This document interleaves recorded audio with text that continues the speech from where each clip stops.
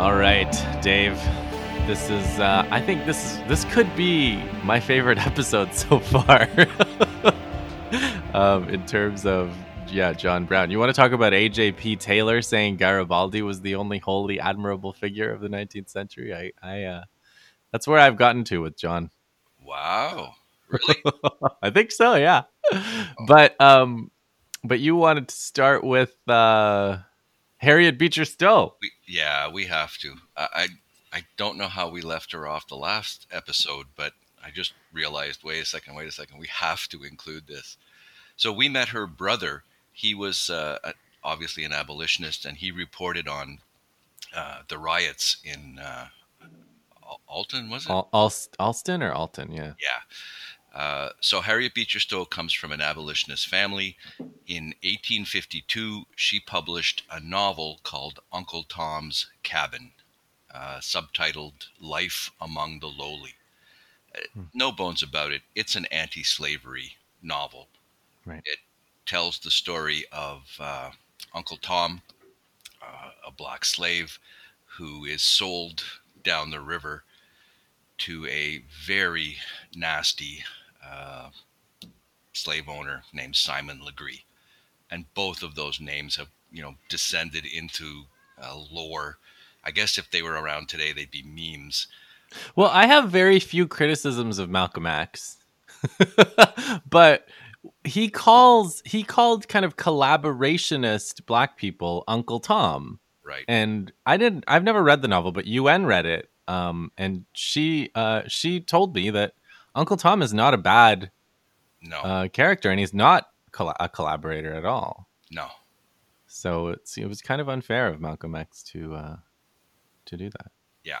Apparently Sambo, like he could have called Sambo was Yes. the so he could have called collaborators Sambos, I suppose. But Yeah. Yeah. No, that the whole character has a troubled history, but the original impact was enormous.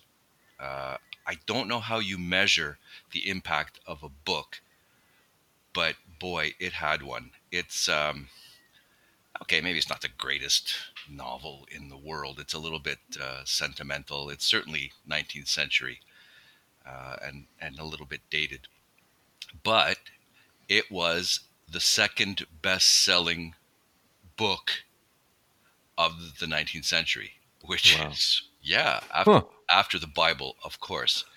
Oh, wow. Yeah, yeah. They sold 300,000 copies in the U.S. in the first year after it was published. Oh, wow. That would still be an excellent. Yeah. Yeah, but here's Mm. the thing. 300,000 copies in the US, 1 million copies in Great Britain. Ooh. Yeah, and now you think about how hard it is to support the South and to Yeah. support the slavery South Mhm. when, half the people have read Uncle Tom's Cabin and are talking about it. Yeah.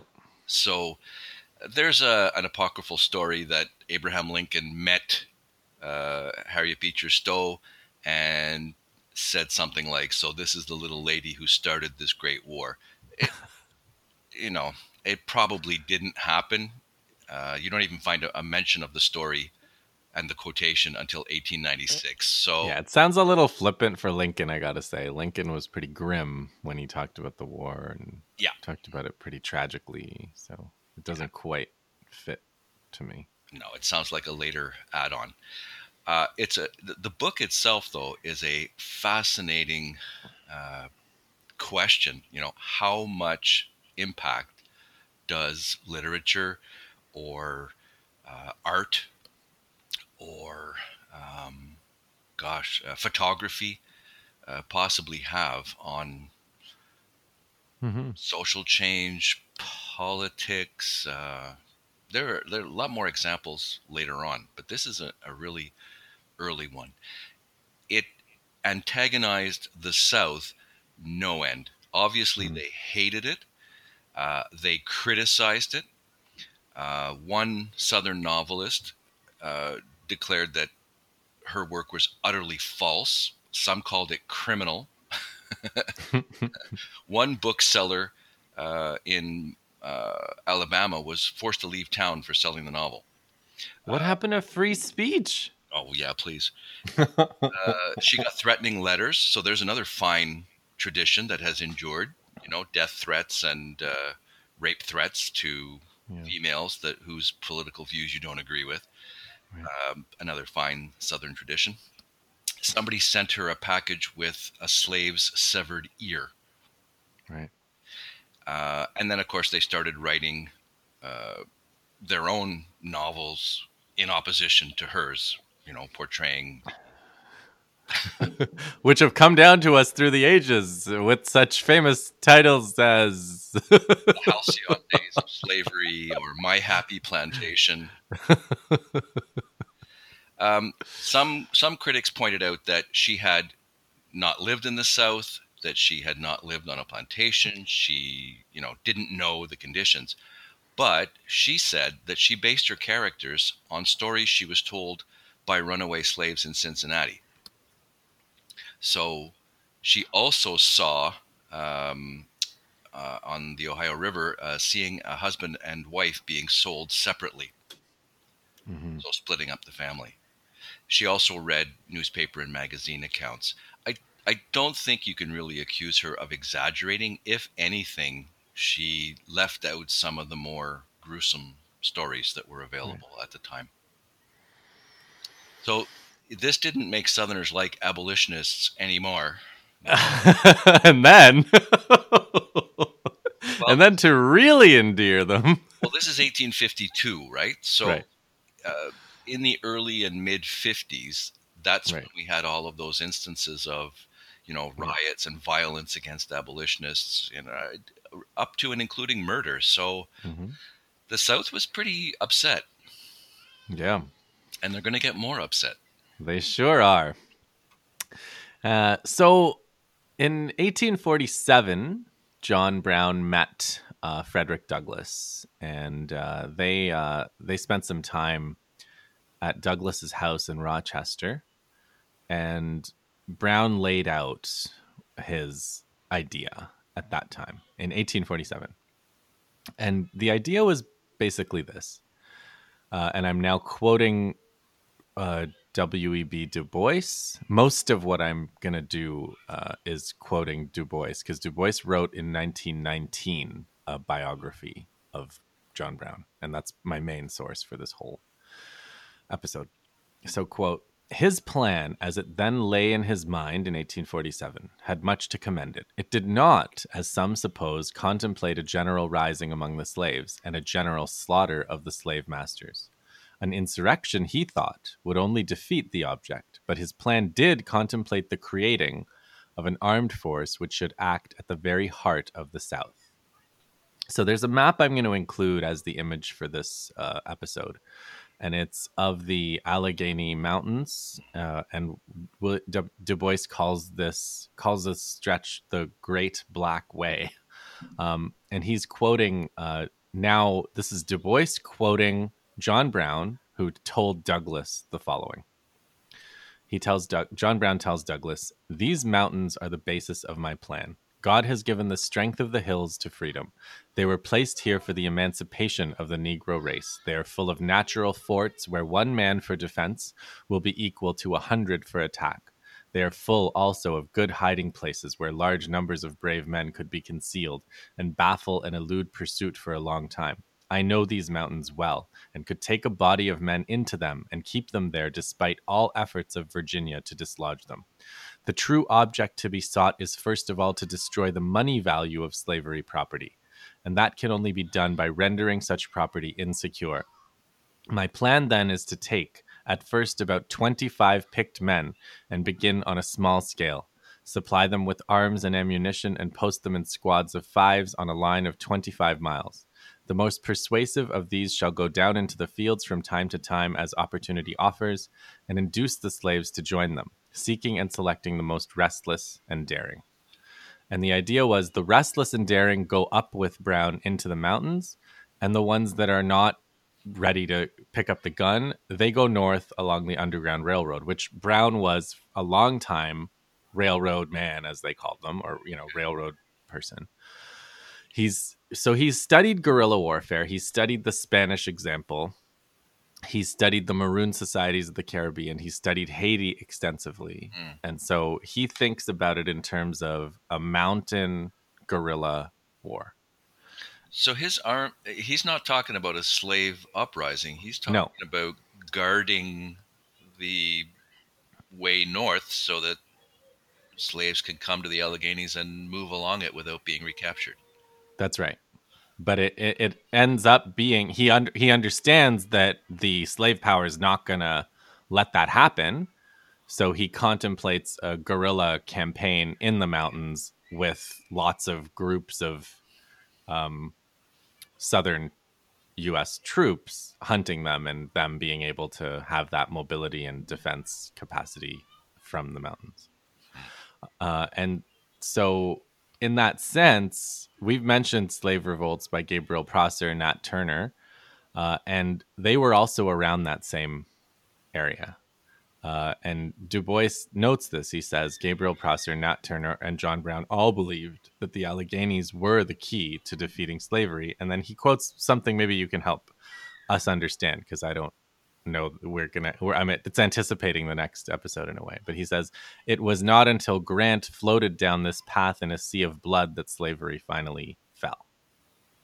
So do you know what that means? I'm not exactly sure. So I looked at the map and saw where the Alleghenies are. And what's interesting is that on the eastern side of the Alleghenies is the Shenandoah Valley, Okay, which is critical in the Civil War, and must it be did end up being part of the end of the war.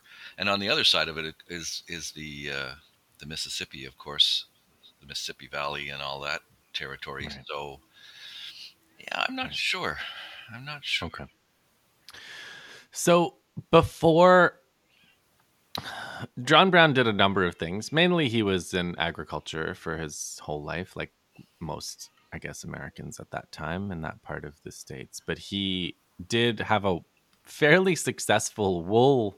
He was a wool merchant for a while, and he went to Europe. He traveled across Europe on a wool merchant kind of mission, and he just, Du Bois says that he was never that good of a merchant because he couldn't wrap his head around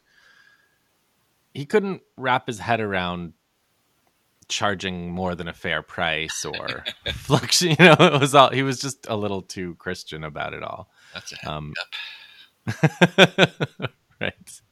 So he was also distracted. So even when he was in Europe, he was often trying to figure out what was happening in terms of military affairs and look at.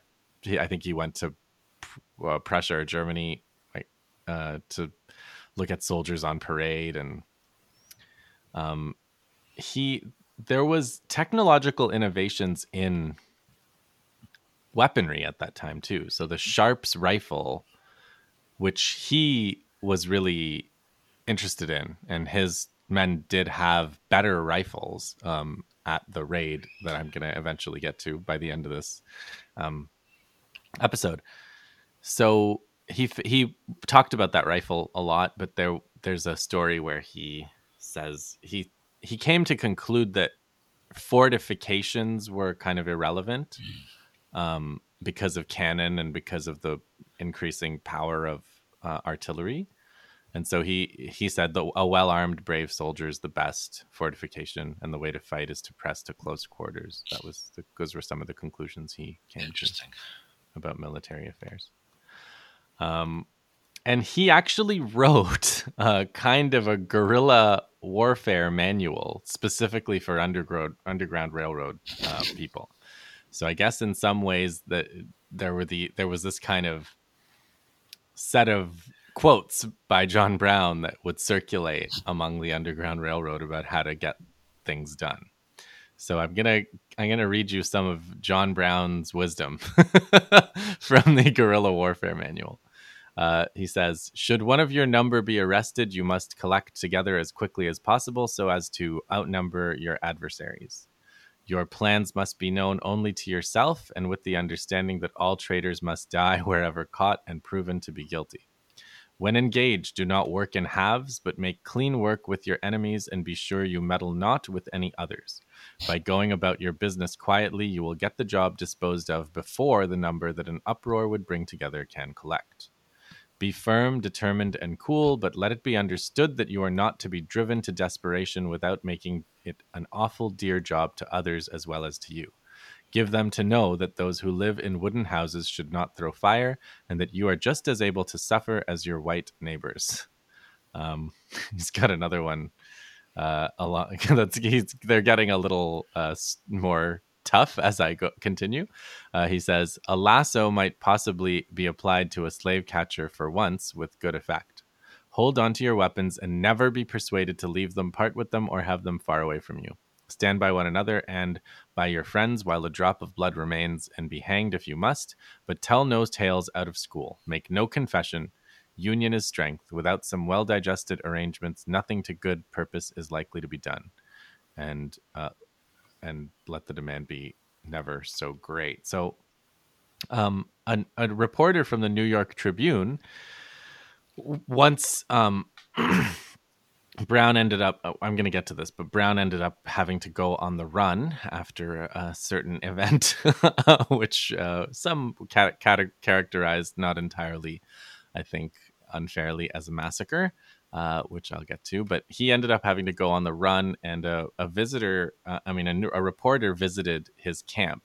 He had an armed camp, and the reporter was struck by the fact that the camp was very well organized. There was no swearing allowed, lots of praying, and Brown told the reporter what kind of soldier he was looking for. So he says, "It's a mistake, sir, that our people make when they think that bullies are the best fighters, or that they are the men fit to oppose these Southerners. Give me men of good principles, God-fearing men, men who respect themselves, and with a dozen of them, I will oppose any 100 such men as these Buford ruffians." I'll tell you more about the ruffians soon. They ate 2 meals of bread on skillets a day. They had a little bit of ginger or molasses with their creek water. And he had a rule of you do not kill unless absolutely necessary. And whenever they took spoils, the horses would go to new recruits, the cattle and the provision would go to the poor free staters. Again, I'll explain what free staters are Yeah. a little bit. That's really it. I mean, the bit about the lasso is a bit Harsh. odd. Yeah. Well, Yeah. but interesting principle. So when there's trouble, gather in large numbers to, Yeah. intimidate the posse or the slave hunters.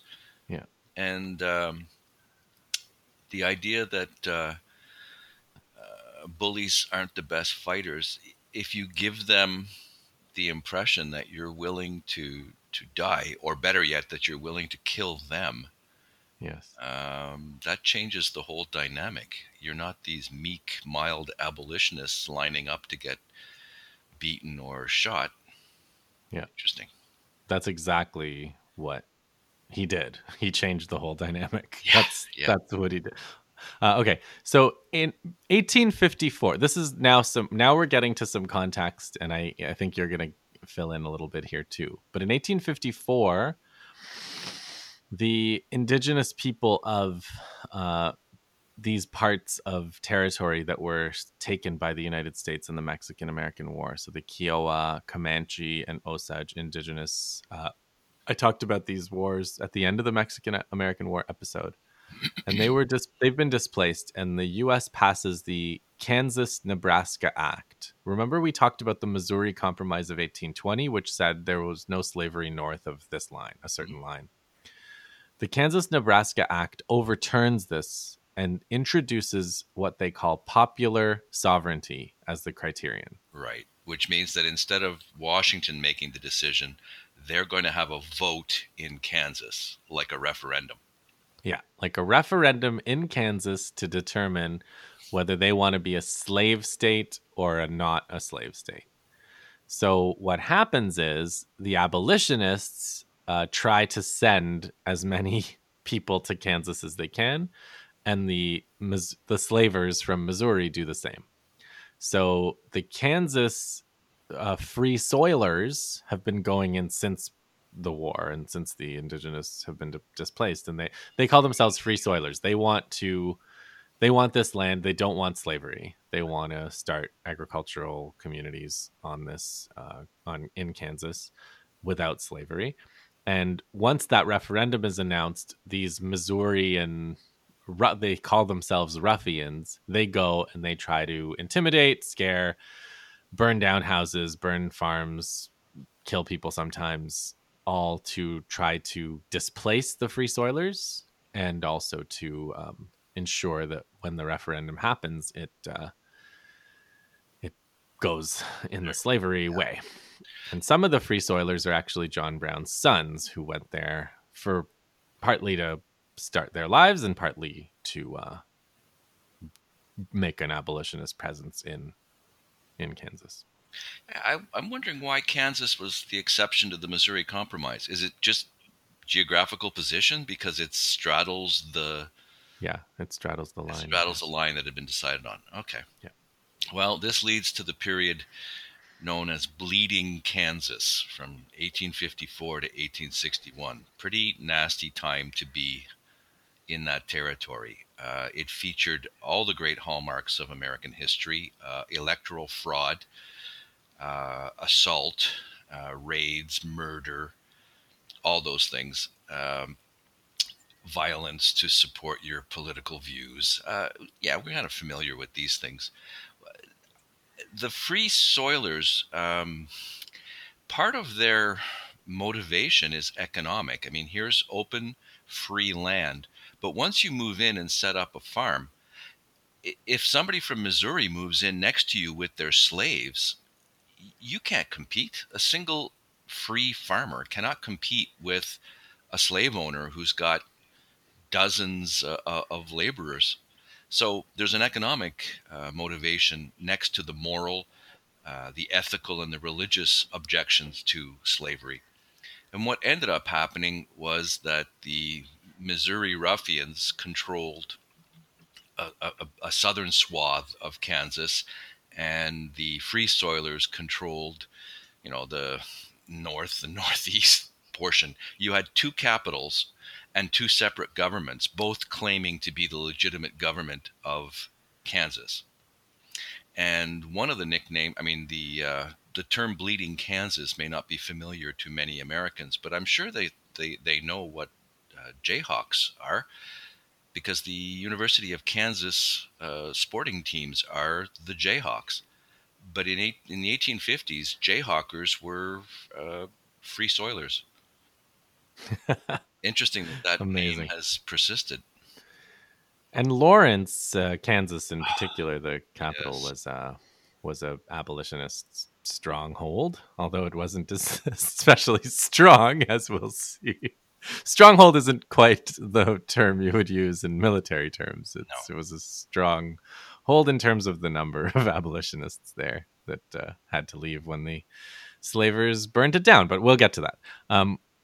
In 1855 is when this vote is held, March 30th, and Missourians come to Kansas by the thousands. They take over the polls. The newspaperman Horace Greeley is quoted in Du Bois as follows, quote, "There was no disguise, no pretense of legality, no regard for decency. On the evening before and the day of the election, nearly 1,000 Missourians arrived at Lawrence in wagons and on horseback, well armed with rifles, pistols, and bowie knives, and 2 pieces of cannon loaded with musket balls. Although but 831 legal electors in the territory voted, there were no less than 6,320 votes polled. They elected all the members of the legislature, with a single exception in either house. Unquote. The actual settlers held their own convention and repudiated the fraudulent one. One of John Brown's sons writes home and says, "A war of some magnitude now appeared to us brothers to be inevitable." He writes to his father asking for arms and ammunition. So Brown now appeals to some of these characters that we've talked about last episode: Frederick Douglass, James McCune Smith, Jarrett Smith, who's a free soiler, a women's suffrage activist and abolitionist, and has a lot of money. So Brown wants them to put together a little bit of money so that he can go over there and take care of business. He goes to the Syracuse Abolitionist Convention, and he remember, and he's already planned for, I guess, 8 years, this Allegheny War that he wants to start, this guerrilla war. But what the financial backers want him to do is go to Kansas. So he does, and it's very interesting because, again, Du Bois has a really interesting quote about what Brown's place is in history.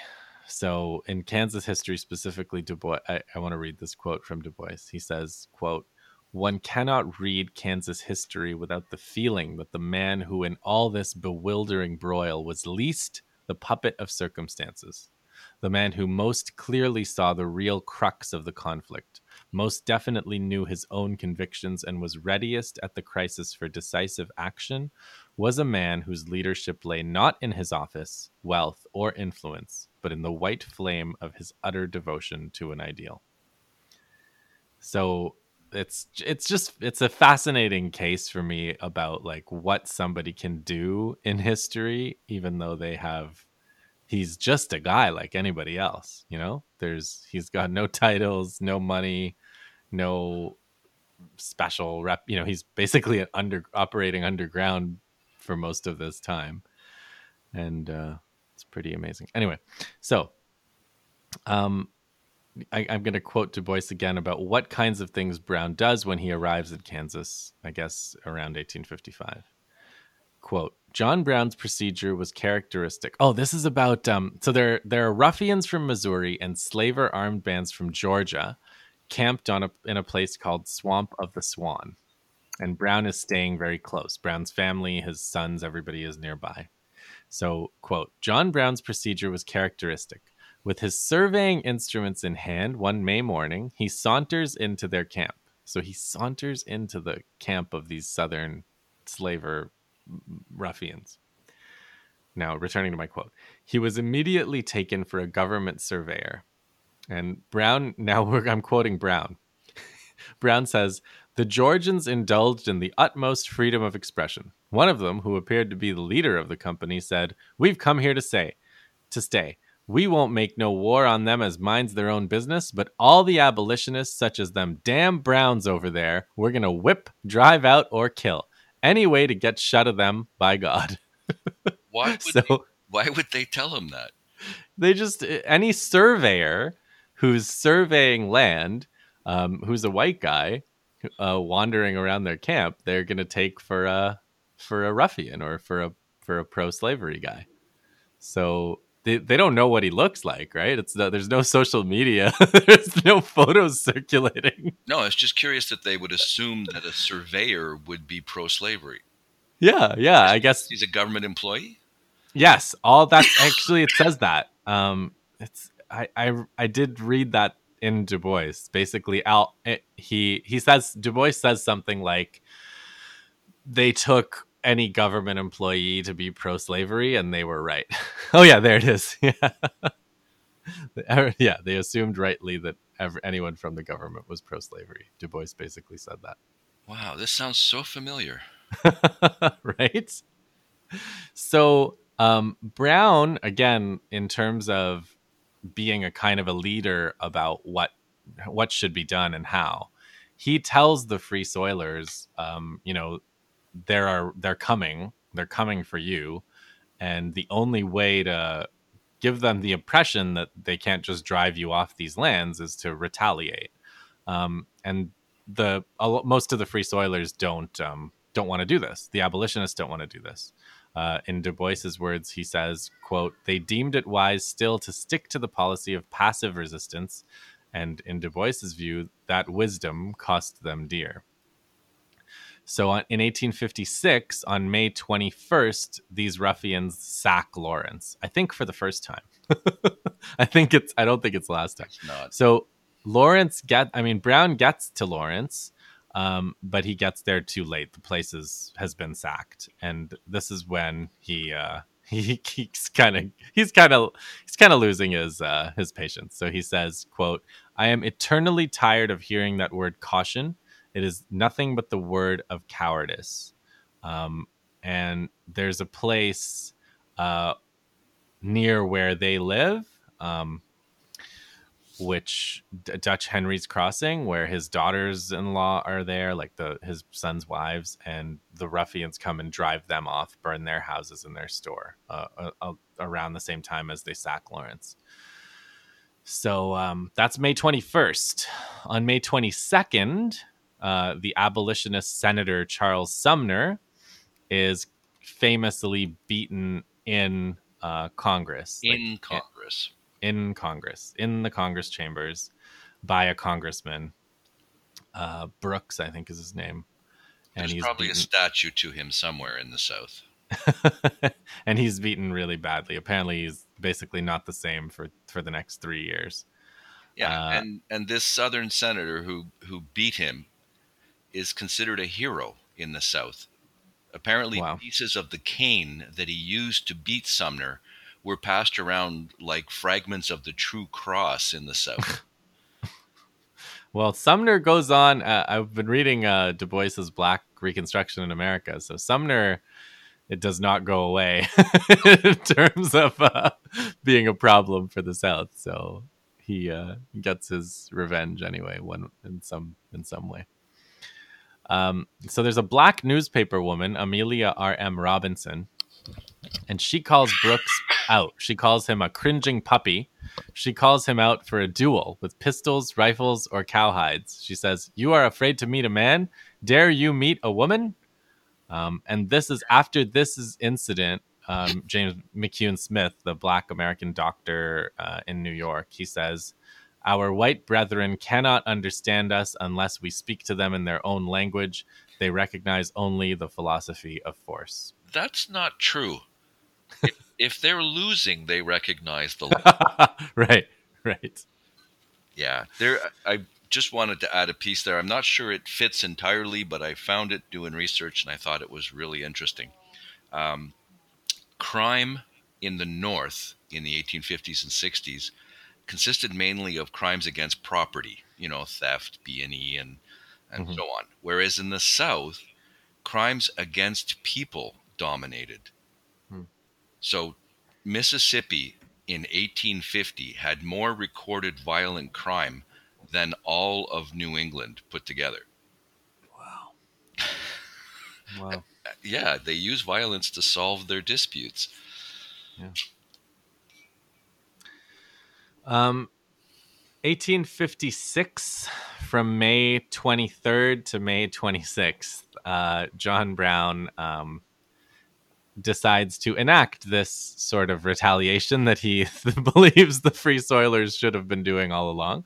So they figure out who it was that was responsible for burning Dutch Henry's Crossing. Like basically figure out who they were, who the ringleaders were, um, and they go to their houses at night, knock on their doors, tell them you're come outside. They're armed, so the men generally do go with them.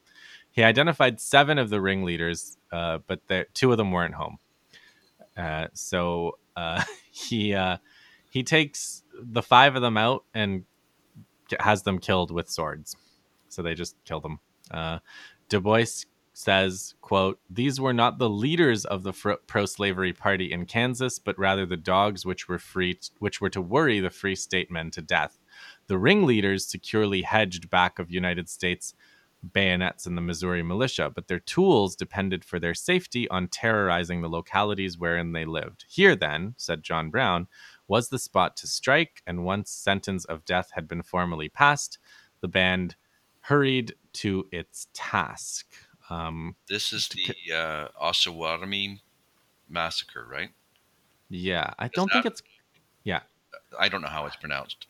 yeah, exactly. I don't think it's called the Osawatomie Massacre. I think it's got a different name. It starts with a P. Well, after Uh, this, though, he's known to the Southerners as Osawatomie Brown. Yeah, but the massacre is actually called the Potawatomi Massacre. Oh, Potawatomi okay. massacre. But so I don't think he's named for this massacre. He's named. They're called the Osawatomie Company. But yeah, it's not. The massacre has a different name. Okay. Uh, so Du Bois again. Quote, the timid rushed to disavow the deed. The Free State people were silent, and the pro slavery party was roused to fury. Brown becomes an outlaw. Quote again, to this day, men differ as to the effect of John Brown's blow. Some say it freed Kansas, while others say it plunged the land back into civil war. Truth lies in both statements. The blow freed Kansas by plunging it into civil war and compelling men to fight for freedom, which they had vainly hoped to gain by political diplomacy. That's an interesting. Take, right? Yeah. Yeah. Yeah. So later on, he's asked by a soldier about what happened, because he's always pretty coy about what his role in it. So one of them asks him, what really happened? What did you do? Did you kill those men? And he said, I believe I was doing God's service. And his wife apparently said, then, Captain, do you think that God uses you as an instrument in his hands to kill men? And Brown replies, I think he has used me as an instrument to kill men. And if I live, I think he will use me as an instrument to kill a good many more. Oh boy. And here you have the beginning of Brown's reputation. Let go. Yeah. Yeah. Okay, so September 14th and 15th, another attack by the slavers on Lawrence. And John Brown is there. This time he's there. He's at Lawrence, and he's more or less in charge of at least a big part of the defense. So he tells his men the following quote, now is probably the last opportunity you will have of seeing a fight, so you had better do your best. Wait until they get within 25 yards of you, get a good object, be sure you see the hind side of your gun, and then fire. A great deal of powder and lead and very precious time is wasted by shooting too high. If all the bullets which had ever been aimed at me had hit me, I would have been as full of holes as a riddle. So he has the Sharps riflemen form a line. He has 100 men with Sharps rifles. And in the face of this line, the 2,500 Missourians who come to sack Lawrence again retreat. They can't handle the rifles are too good, and the line is just picking them apart. So they retreat back to a town called Franklin, and then Governor Geary shows up, and Geary warns the Missourians politically that if they sack Lawrence again, that would possibly defeat Buchanan and elect Fremont. Do you know who these people are? Yeah. The Democratic and Republican or Whig nominees for president. Okay, so Lincoln's not in the running yet. No. And then he writes an arrest warrant for Brown, gives it to Samuel Walker, but he tells him to warn Brown. So Brown leaves. He leaves Kansas. He figures, as Du Bois says, that the battle's pretty much won. So he figures the state was now bound to be free, and further than that, few Kansans cared. And it was, Brown was willing to fight to see to it that the state was free, but he doesn't really care about the free soil movement, right? No. He's an abolitionist. He's not just for white settlers, to have free land without slavery. He has a different mission. No, he's So definitely not one of them. And he's going to be an embarrassment, obviously. yeah, exactly. So Du Bois says, they don't believe in equality between white and black, and quote, among such folk, there was no place for John Brown. Just a word about Buchanan and Fremont. I think Yeah, Fremont was a general, or at least a colonel, and he was instrumental in getting California into the Union. as a non-slave state. Probably. Well, he was out there in person, either exploring or or conquering. I don't remember which exactly. Right. But Buchanan, obviously, as the Southern Democrat, won the election and became president. Right. One more word about Lawrence, if you don't mind. That was 1856, right? Yeah. And then the defense of Lawrence. Yeah, both times. Yeah. Well, it's not the last time, though. During the Civil War, Lawrence was the site of another attack. It wasn't a military target, but it was attacked by a group known as Quantrill's Raiders. So, a group of Confederate irregulars on horseback rode into Lawrence, Kansas. Have you ever heard of William Quantrill? No. He was a thief, a murderer, and leader of a large gang, which included Jesse and Frank James. Oh, okay. So these guys rode in during the Civil War. These guys rode into Lawrence, Kansas, and simply started shooting people. They killed about 150 men and boys. This was August of 1863. Jesus. So obviously they were paying Lawrence back for the crime of supporting Free. free soil, free state. So here's the big another big Rubicon moment, the Dred Scott case of 1857. So in 1846, this slave, Dred Scott, tries to purchase his freedom from Irene Emerson, his owner, in the free state of Illinois. She's a widow. Scott had belonged to her husband, I guess. She refuses to sell him, but it's in Illinois, which is a free state. So he petitions to the U. The case goes all the way up to the Supreme Court, the U.S. Supreme Court, with abolitionist lawyers. Right. The Supreme Court decides 6-3. So we've got this 6-3 kind of regressive majority on the Supreme Court. Apparently, have you ever heard of a situation like that?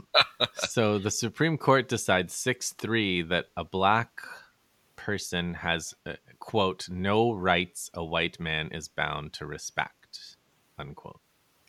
So that means free state or not, whatever, you are a slave, right? So that basically means the Missouri Compromise of 1820 is unconstitutional. And Judge Taney, one of the Supreme Court judges, he reasons that if they had ruled in Scott's favor, this is a slippery slope. What next? That if you rule in Scott's favor, that means Black Americans are just steps away from free movement, free speech, and potentially even the right to bear arms. But don't they already have free movement and free speech if they're free?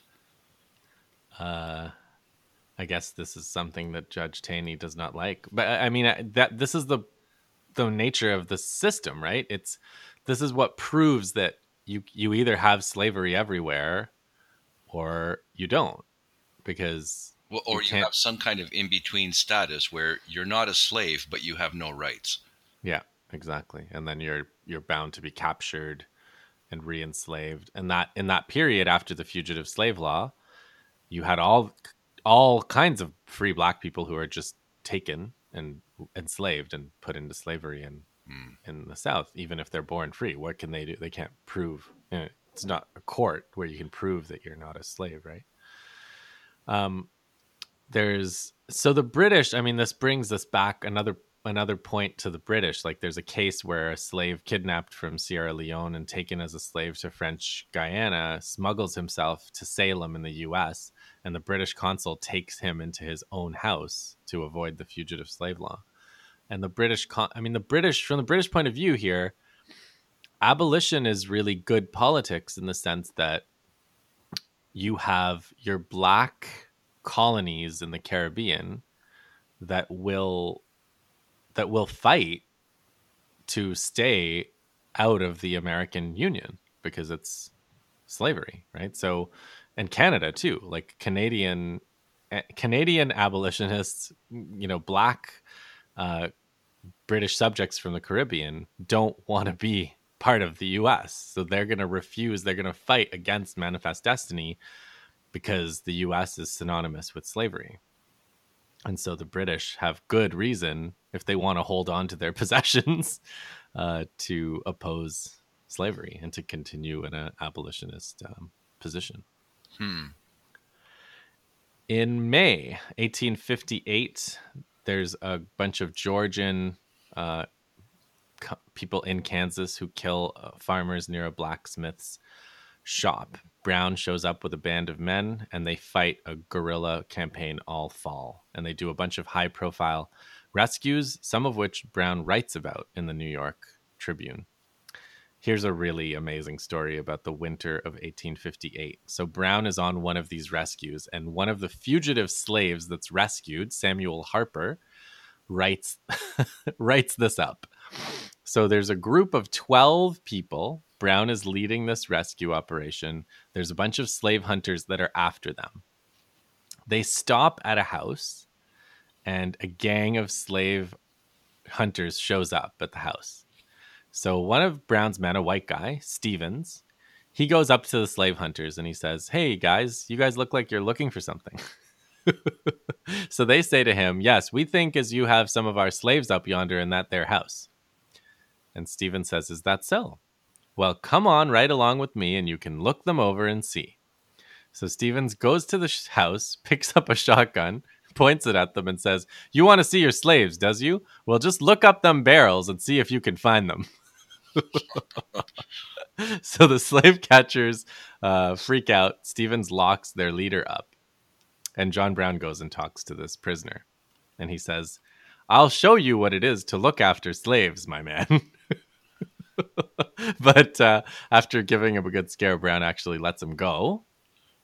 And the marshal comes back with 75 men. So Brown has 14 men. The marshal surrounds the house with 75 men. So Samuel Harper, the fugitive slave, he says, "We was all afraid we was going to be took for sure. But the captain, he just says, 'Get ready, boys, and we'll whip them all.'" There was only 14 of us together, but the captain was a terror to them. And when he stepped out of the house and went for them, the whole 75 of them started running. Brown captured 5 prisoners, including a doctor and a lawyer, and they had nice horses. He told 5 of us slaves to mount the beasts, and we rode them while the white men had to walk. It was early in the spring, and the mud on the roads was way over their ankles. I just tell you, it was mighty tough walking, and you can believe those fellows had enough of slave hunting. The next day, the captain let them all go. So part of Brown's secret is that he's very bad at math. Being able to count. Well, neither can his enemies, apparently. Yeah, yeah. I think by this point, people just hear that John Brown is there and they freak out. So that happens, right? In war, there's like commanders, or I mean, we were talking about Napoleon. I mean, it's not Brown is not Napoleon, but you were saying that um, the European armies that opposed Napoleon had a practice of, if Napoleon is on the field, you don't fight the battle. Yeah. Yeah, that happens a lot. Your reputation precedes you, and then the other side have almost lost the battle before it's begun. So I mentioned in our Garibaldi episode, our Italian unification, that there's a guy named Hugh Forbes who fights alongside Garibaldi. So Forbes comes to America, and he's a military man, and he wants to train abolitionists for the war. But him and Brown, they get along initially, but they end up not getting along by the end because Forbes just always wants more money. He's always disappointed by the numbers of men. In Du Bois's words, quote, "No money, no few followers, and little glory in sight." So his big plans don't amount to very much. But kind of cool historical connection. So then there's the BC, the British Columbia problem. Okay, so this comes from Gerald Horne, but there's a whole bunch of Americans flooding into British Columbia and attacking Indigenous people.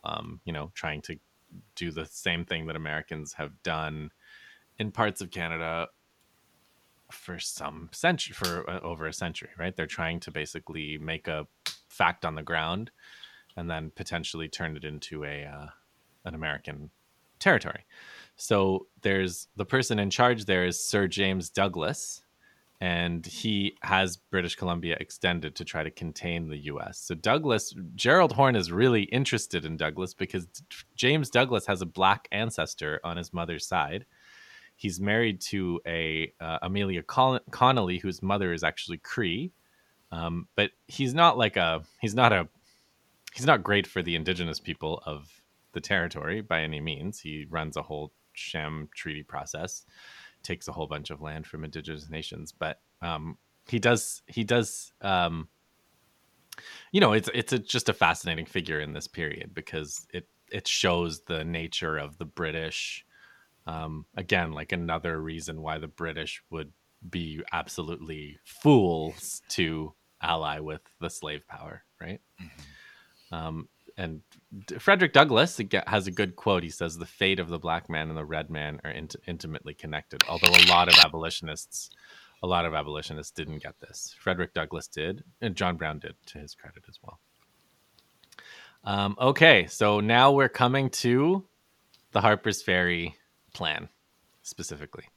So let me frame it with a quote by Frederick Douglass. He says, "There is no subject which in its interest and importance will be remembered longer or will form a more thrilling chapter in American history than this strange, wild, bloody, and mournful drama." And he asks himself rhetorically, was this in vain? And he answers his own question. To this, I answer 10,000 times no. So just recall the secret societies of the Underground Railroad. They call themselves the Leagues of Freedom, and they operate along the Appalachians, which is Harriet Tubman's favored route, and another along the swamps of the Potomac River. So there's these specific routes that are well traveled by the Underground Railroad. So Brown knows these routes. He knows a lot about the territory. And Harper's Ferry has an armory that's a key strategic point for the country. The mountains and the swamps. So I'm quoting Du Bois. The mountains and the swamps of the South were. Oh no, this is Brown. I'm quoting.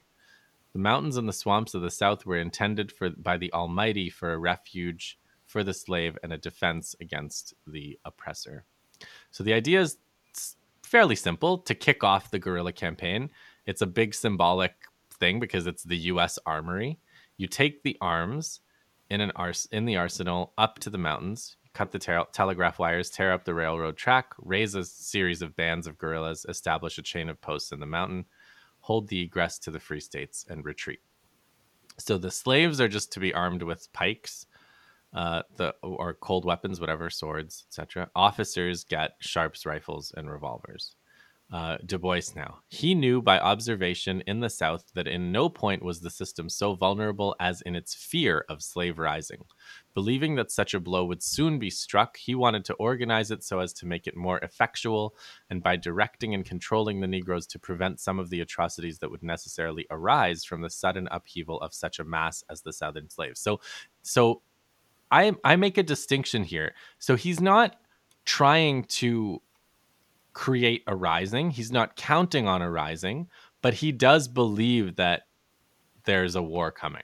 Like Brown, by this point, after the Dred Scott case and the fugitive slave law and Bleeding Kansas, he believes that the war is coming. So he wants to create a force in the mountains that can through making it possible for slaves to escape and creating a place for them to run to really do a lot of harm to the slave states. Yeah. Right. Yeah. Yeah. So there's a map I'm going to show that Du Bois has, which is he shows where the shaded portions of the map indicate where 3 out of the 4 million slaves that live in the U.S. are. And he marks out Harper's Ferry as the entrance. So Du Bois says one has but to glance at the mountains and the swamps of the South to see what he calls the Great Black Way. Here, amid the mighty protection of overwhelming numbers, lay a path from slavery to freedom.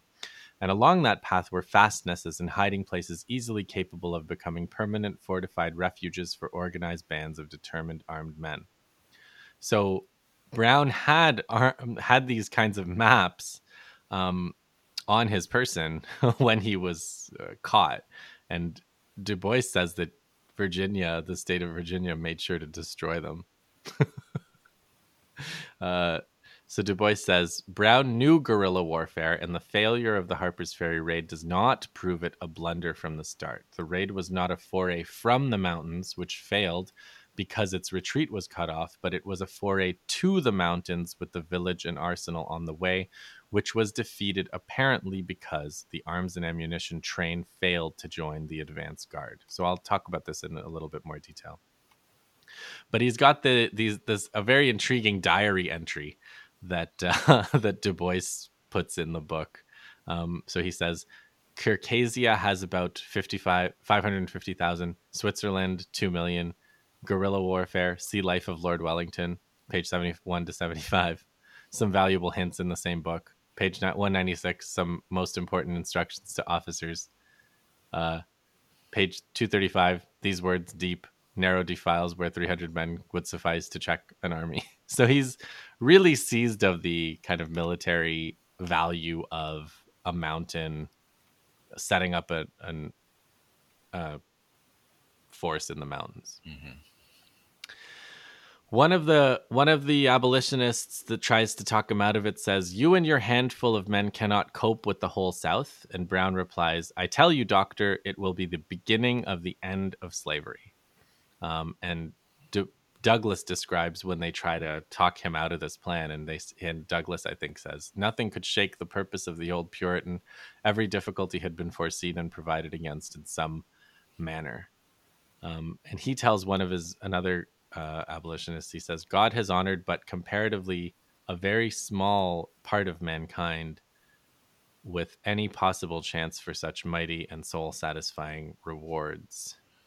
There's a guy named James Jones at the convention in Canada where they're debating the plan, and Brown is talking about Haiti and the importance of the mountains and the Haitian Revolution.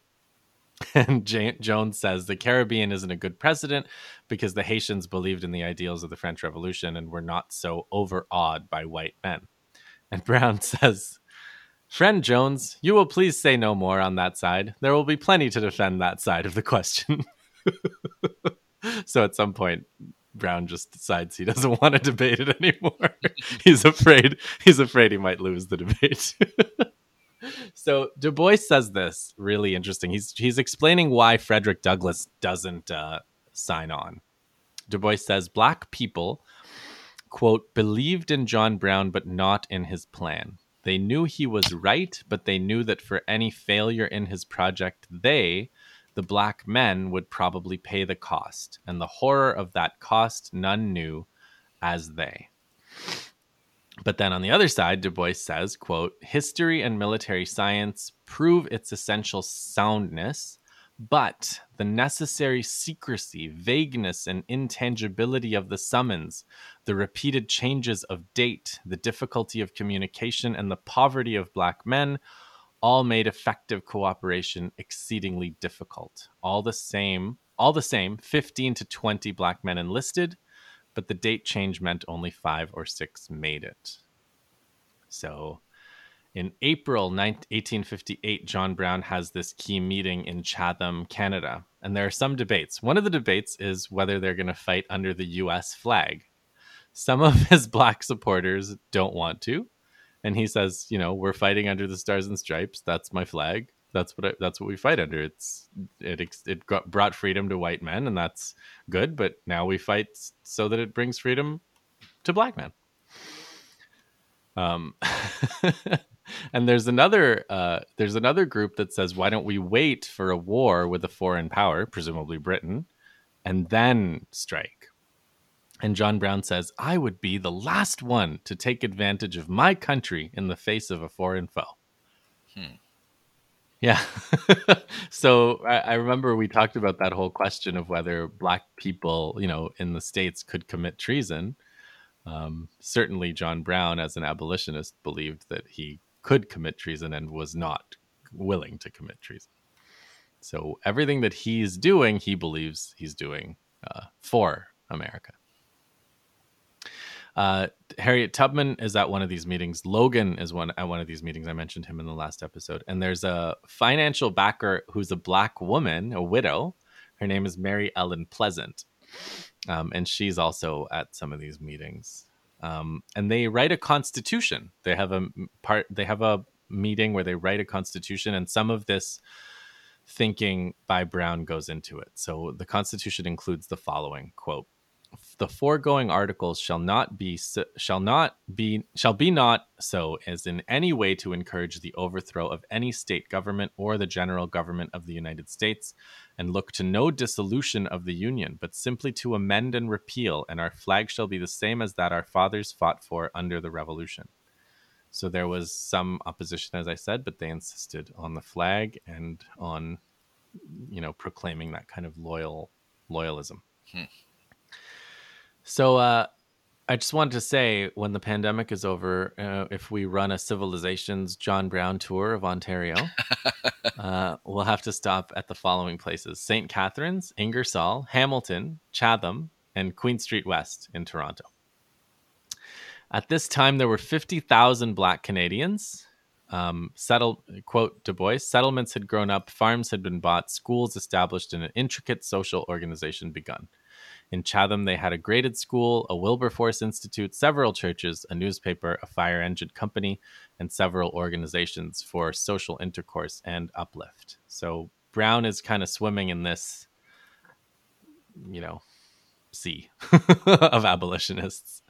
And he told Martin Delaney the following. He said, "The people of the northern states are cowards. Slavery has made cowards of them all. The whites are afraid of each other, and the blacks are afraid of the whites. You can effect nothing among such people." But he does need white people, because getting an armed group of black people together in Virginia is not going to happen easily. So his problem is, he says, money I can get plentiful enough, but no men. Money can come without being seen, but men are afraid of identification with me, though they favor my measures. They are cowards, sir. Cowards. Well, yeah, but plan is a little Risky. yeah. So he's actually buddies with Ralph Waldo Emerson, Henry David Thoreau. You know the quote from Henry David Thoreau? He's in prison protesting the Mexican-American War, and Ralph Waldo Emerson says to him, "What are you doing in there?" And he says to Ralph Waldo Emerson, "What are you doing out there?" Hmm. Anyway, these were all friends. So here's how to, if you ever are looking for tips for how to introduce yourself when you meet someone new, this is how John Brown did it. So he would meet you, shake your hand, and say, "My name is John Brown. I consider the Golden Rule and Declaration of Independence one and inseparable, and it is better that a whole generation of men, women, and children should be swept away than that this crime of slavery should exist one day longer." What do you think? Is it a The good, golden put that on your rule: calling card? Yeah, the Golden Rule. moderation in all Do unto things. No, I think do unto others, right? Isn't the Golden Rule Jesus? Well, I guess I'll look it up. I think the Golden Rule is Jesus. If it's John Brown, it's got to be Jesus. It's Jesus who says, "Do unto others as Yeah, you would okay. have them do unto you." I'm thinking of the golden mean. Okay. No, this is John Brown's. There's Jesus and there's abolition, and those are the two. You don't. There's no getting around either one. That's one of the funny things about the show. The show is worth watching, Dave. The Good Lord Bird. Oh yeah. There's scenes in the Bleeding Kansas situation towards the end. I guess it's 1858, and they're in the middle of a shootout, and all his sons are around, and they're shooting, and people are shooting them, and he's trying to explain why the situation is not that bad. He's like, "You have to stand fast." What's the quote? And it's like a Bible quote. He's like, "Come on!" And they're shooting, and he insists that they get the quote right. Oh man. Oh, I think I told you that that other series that we just finished watching, Hell on Wheels, Right. was the building of the railroad after the Civil War. But the preacher who is there at the head of the rail is a former follower of John Brown, Oh, man. Okay. and he treasures his sword. All right. Well, they got a sword from Washington somehow in the No, I raid. think the sword from Potawatomi. Oh, one of those. Yeah. I see. Okay, so the conspiracy theories about how the Americans knew about this or that, 9/11 or whatever, Oh yeah. Pearl Harbor. So the Americans did know about Brown's raid in advance. There was a leak Yep. He heard that something was happening, but he says after the fact, he says, I was the Secretary of War, this is Floyd, he says, I was satisfied in my mind that a scheme of such wickedness and outrage could not be entertained by any citizens of the United States. So I put the letter away and thought no more of it until the raid broke out. So Du Bois's analysis of why the plan failed has everything to do with a delay. There was a big delay between the strike force getting to the armory and then the wagon um, that had 3 miles to cover. A heavy farm wagon with four large, strong horses and a dozen or more men to help. Du Bois says the fact that it took these men 11 hours to move 2 wagon loads of material less than 3 miles is the secret of the extraordinary failure of Brown's foray at the time when victory was in his grasp. With haste, it is certain that despite the muddy road, the first load of arms could have been at the schoolhouse before 8 in the morning and the whole of the stores by 10. Brown was surrounded by 1 p.m., and the wagon arrived at 4 p.m. It was this inexcusable delay on the part of Tidd and Cook. These are the two guys that were in charge of getting the wagon there, and possibly William Thompson, that undoubtedly made the raid a failure. To be sure, John Brown never said so, never hinted that anyone was to blame but himself, but that was John Brown's way. So they take the armory, and they're waiting for the wagons to get there. They want to load up the wagons and they want to go up the mountain. It's not that, it's not that big of a deal. They're not planning to stay there for long. They're not trying to hold this town. They're trying to get there, do a big raid, and go up the mountain, maybe run off some of the slaves from town, whoever wants to come. Yeah, And then, I'm yeah, not go ahead. disputing Du Bois, but I read another account that suggested that one of the major reasons for the failure was that they didn't do any recon. Nobody Hmm. from Brown's group went into Harper's Ferry to see what the situation was and how many soldiers were there and where things were. They just kind of walked in. I mean, it could be, but I'd be surprised because there was very little defense, right? They Right. encountered, so their problem wasn't overcoming the initial defenses. Their problem was that once they had overcome the initial defenses, they didn't move. They didn't, because I think he really wanted those guns, right? He wanted to take a lot of arms up the mountain, Yeah. and without the wagon, it's almost like, what did we do this for? Yeah. I'm not There's the sure that they symbolic, I'm not sure that they would have made it to right? the mountains. That's But it's not that big of a climb. That's what the other thing is. An hour's climb up the mountain, and you're in difficult terrain already. yeah. Um, so that's what happened. So by 1 o'clock, Du Bois writes his options are basically you abandon the whole plan and retreat. You go up the mountain, but abandon the baggage train crew, which includes slaves who are going to die for sure, men like Tidd and Cook who are going to die for sure, using hostages to force terms, which he regretted not doing afterwards. So the guy who assembles the force and arrives to try to get Brown to surrender is a person named Robert E. Lee, who presumably we're going to hear quite a bit about in the next episode. Yeah. Yeah. So he sends one of his aides to ask for Brown's surrender, and by this time the battle is lost, right? I mean, there's no chance; they're completely surrounded. But Brown says, "No, thank you. I prefer to die here." When they do attack, when Lee's men attack, there's a guy, Lieutenant Green, who strikes him with a sword thrust in the stomach and smashes his head up with the flat part of the blade.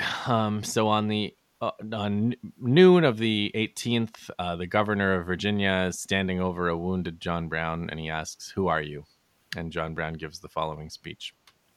He says, "My name is John Brown. I have been well known as Old John Brown of Kansas. 2 of my sons were killed here today, and I'm dying too. I came here to liberate slaves and was to receive no reward. I acted from a sense of duty, and am content to await my fate. I think the crowd have treated me badly. I am an old man. Yesterday I could have killed whom I chose, but I had no desire to kill any person, and would not have killed a man had they not tried to kill me and my men. I could have sacked and burned the town, but I did not. I have treated the persons whom I took as hostages kindly, and I appeal to them for the truth of what I say. If I had succeeded in running off slaves at this time, I could have raised 20 times as many men as I have now for a similar expedition, but I have failed. So, the townspeople are pretty. I mean, it's Virginia, right? A bunch of abolitionists just attacked a town in Virginia, so they defile the corpses. They use them for target practice. There's a lot of rage they take out on the raiders. There's a really interesting interrogation which Du Bois quotes in full. So the governor, Wise, is asking Brown a whole range of questions. So I'm going to just do this dialogue because it's pretty amazing. So Wise asks Brown, "Why did you do it secretly?" And Brown says, "Because I thought that necessary to success, for no other reason. I agree with Mr. Smith that moral suasion is hopeless. I don't think the people of the slave states will ever consider the subject of slavery in its true light till some other argument is resorted to than moral suasion." Wise says, "Did you expect a general rising of the slaves in case of your success?" Brown says, "No, sir, nor did I wish it. I expected to gather them up from time to time and set them free." Wise, "Did you expect to hold possession here till then?" Brown, "You overrate your strength in supposing I could have been taken if I had not allowed it. I was too tardy after commencing the open attack in delaying my movements through Monday night and up to the time I was attacked by the government's troops." Where did you buy your arms? That I will not state. I have nothing to say, only that I claim to be here in carrying out a measure I believe perfectly justifiable, and not to act the part of an incendiary or a ruffian, but to aid those suffering great wrong. I wish to say furthermore that you had better, all you people at the South, prepare yourselves for a settlement of this question, that must come up for settlement sooner than you are prepared for it. You may dispose of me very easily. I am nearly disposed of now, but this question is still to be settled. This Negro question, I mean. The end of that is not yet. And Wise says, "What would you do if you had every N word in this country?" And Brown says, "I would set them free." Wise says, "To set them free would sacrifice the life of every man in this country," which is a real window into their thinking. Yeah. Right?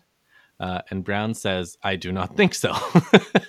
And Wise says, "I know it. You are fanatical." And Brown says, "And I think you are fanatical. Whom the gods would destroy, they first make mad, and you are mad." His last words to the governor are as follows. This is a famous quote of his. "There is an eternity behind and an eternity before, and this little speck in the center, however long, is but comparatively a minute. The difference between your tenure and mine is trifling, and I therefore tell you to be prepared. I am prepared. You have a heavy responsibility, and it behooves you to prepare more than it does me."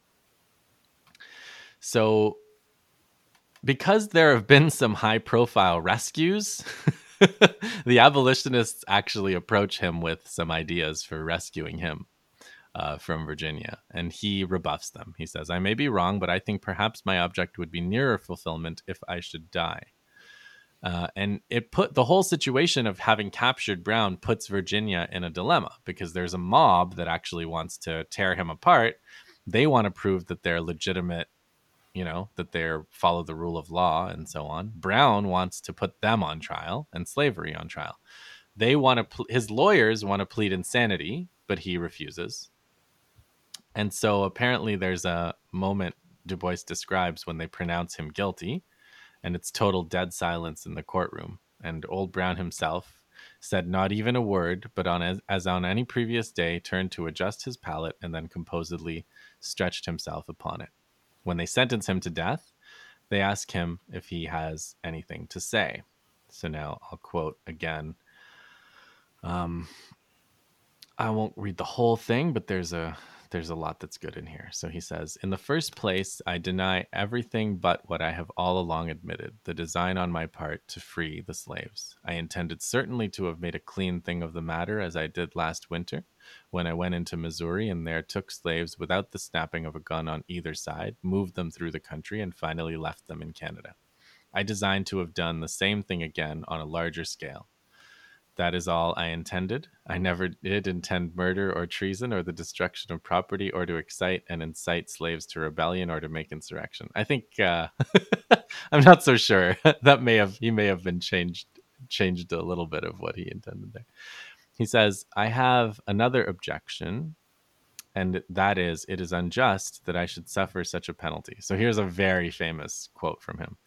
Had I interfered in the manner which I admit, and which I admit has been fairly proved, for I admire the truthfulness and candor of the greater portion of the witnesses who have testified in this case. Had I so interfered in behalf of the rich, the powerful, the intelligent, the so called great, or in behalf of any of their friends, either mother, brother, mother, sister, wife, or children, or any of that class, and suffered and sacrificed what I have in this interference, it would have been all right, and every man in this court would have deemed it an act worthy of reward rather than punishment. There's some more, uh, there's some Bible stuff. The Bible teaches me that all things whatsoever that men should do to me, I should do even so to them. It teaches me further to remember that them that are in bonds as bound with them. I endeavored to act upon that instruction. I say I am yet too young to understand that God is any respecter of persons. I believe to have interfered as I have done, as I have always freely admitted I have done in behalf of his despised poor, was not wrong but right. Now, if it is deemed necessary that I should forfeit my life for the furtherance of the ends of justice, and mingle my blood further with the blood of my children and with the blood of millions in this slave country, whose rights are disregarded by wicked, cruel, and unjust enactments, I submit. So let it be done. And there's a little bit more, but you get the idea. So he's hanged on December 2nd. That was his last speech. There's also a letter, a kind of a note that he left. And the note is very short, and it says the following. I, John Brown, am quite certain that the crimes of this guilty land will never be purged away but with blood. I had, as I now think vainly, flattered myself that without very much bloodshed it might be done. So that is the absolute last word of John Brown. So part of why Brown, I think, is presented as crazy has to do with the way people position themselves afterwards. So Lincoln in particular, he says that Brown's plan was, quote, so absurd that the slaves, with all their ignorance, saw plainly enough that it could not succeed, which Douglas doesn't agree with. So Douglas says if Brown did not end the war that ended slavery, he did at least begin the war that ended slavery. So Du Bois makes the following notes. 1, the slaves of Virginia did start slowly to rise. They didn't hear about it that day, right? It all happened really fast. But there were many mysterious fires, which is the favored weapon of slaves, right? All around Harper's Ferry in the weeks after. There was also emergency sales of slaves and emergency purchases of pistols. One declaration suggests that slaves were sold by the thousands in Virginia around Harper's Ferry at a loss of $10 million by one declaration. The politicians of the South, the Mason, Davis, Wise, Hunter, they conclude that John Brown is just one of more that are coming. So they figure the only way to protect slavery is secession. And abolitionists, but it goes well beyond abolitionists by this point, are enraged in the North by the arrogance of the Virginia, the slave power, and the trial. So the abolitionists are still working, but this is a big moment. So Garrison, who I'm reading about Garrison's statements during Reconstruction, and they're still not great. But after Brown is hanged, Garrison says, "Let no one who glories in the revolutionary struggle of 1776 deny the right of the slaves to imitate the example of our fathers." He says, "I am a non-resistant, a believer in the inviolability of all human life under all circumstances. Therefore, in the name of God, I disarm John Brown and every slave at the South, but I do not stop there. If I should be a monster. I also disarm in the name of God every slaveholder and tyrant in the world. As a peaceman, an ultra peaceman, I am prepared to say success to every slave insurrection at the South and in every slave country whenever commenced. I cannot but wish success to all slave insurrections. And then he says a thing that famous nonviolence people, including Gandhi, have said. Rather than see men wearing their chains in a cowardly and servile spirit, I would, as an advocate of peace, much rather see them breaking the head of the tyrant with their chains. Wow. There's a memorial, the death anniversary at the end of 1860, and there are hecklers. There's a riot with fighting. They reconvene elsewhere, and John Brown Jr. Tells the crowd, um, he says, instead of saying liberty or death, they should say, give me liberty or I will give you death. And Douglas says, the need of the hour is the John Brown way. And as the threats of secession get louder and louder, like from the South, the abolitionist slogan becomes, let the Union perish, Hmm. rather than let the slavers win. And that concludes my remarks on John Brown today. So you don't seem to think that he was crazy. No, no. For me now, after this research process, I think it really is one of the do the most with the least things in history.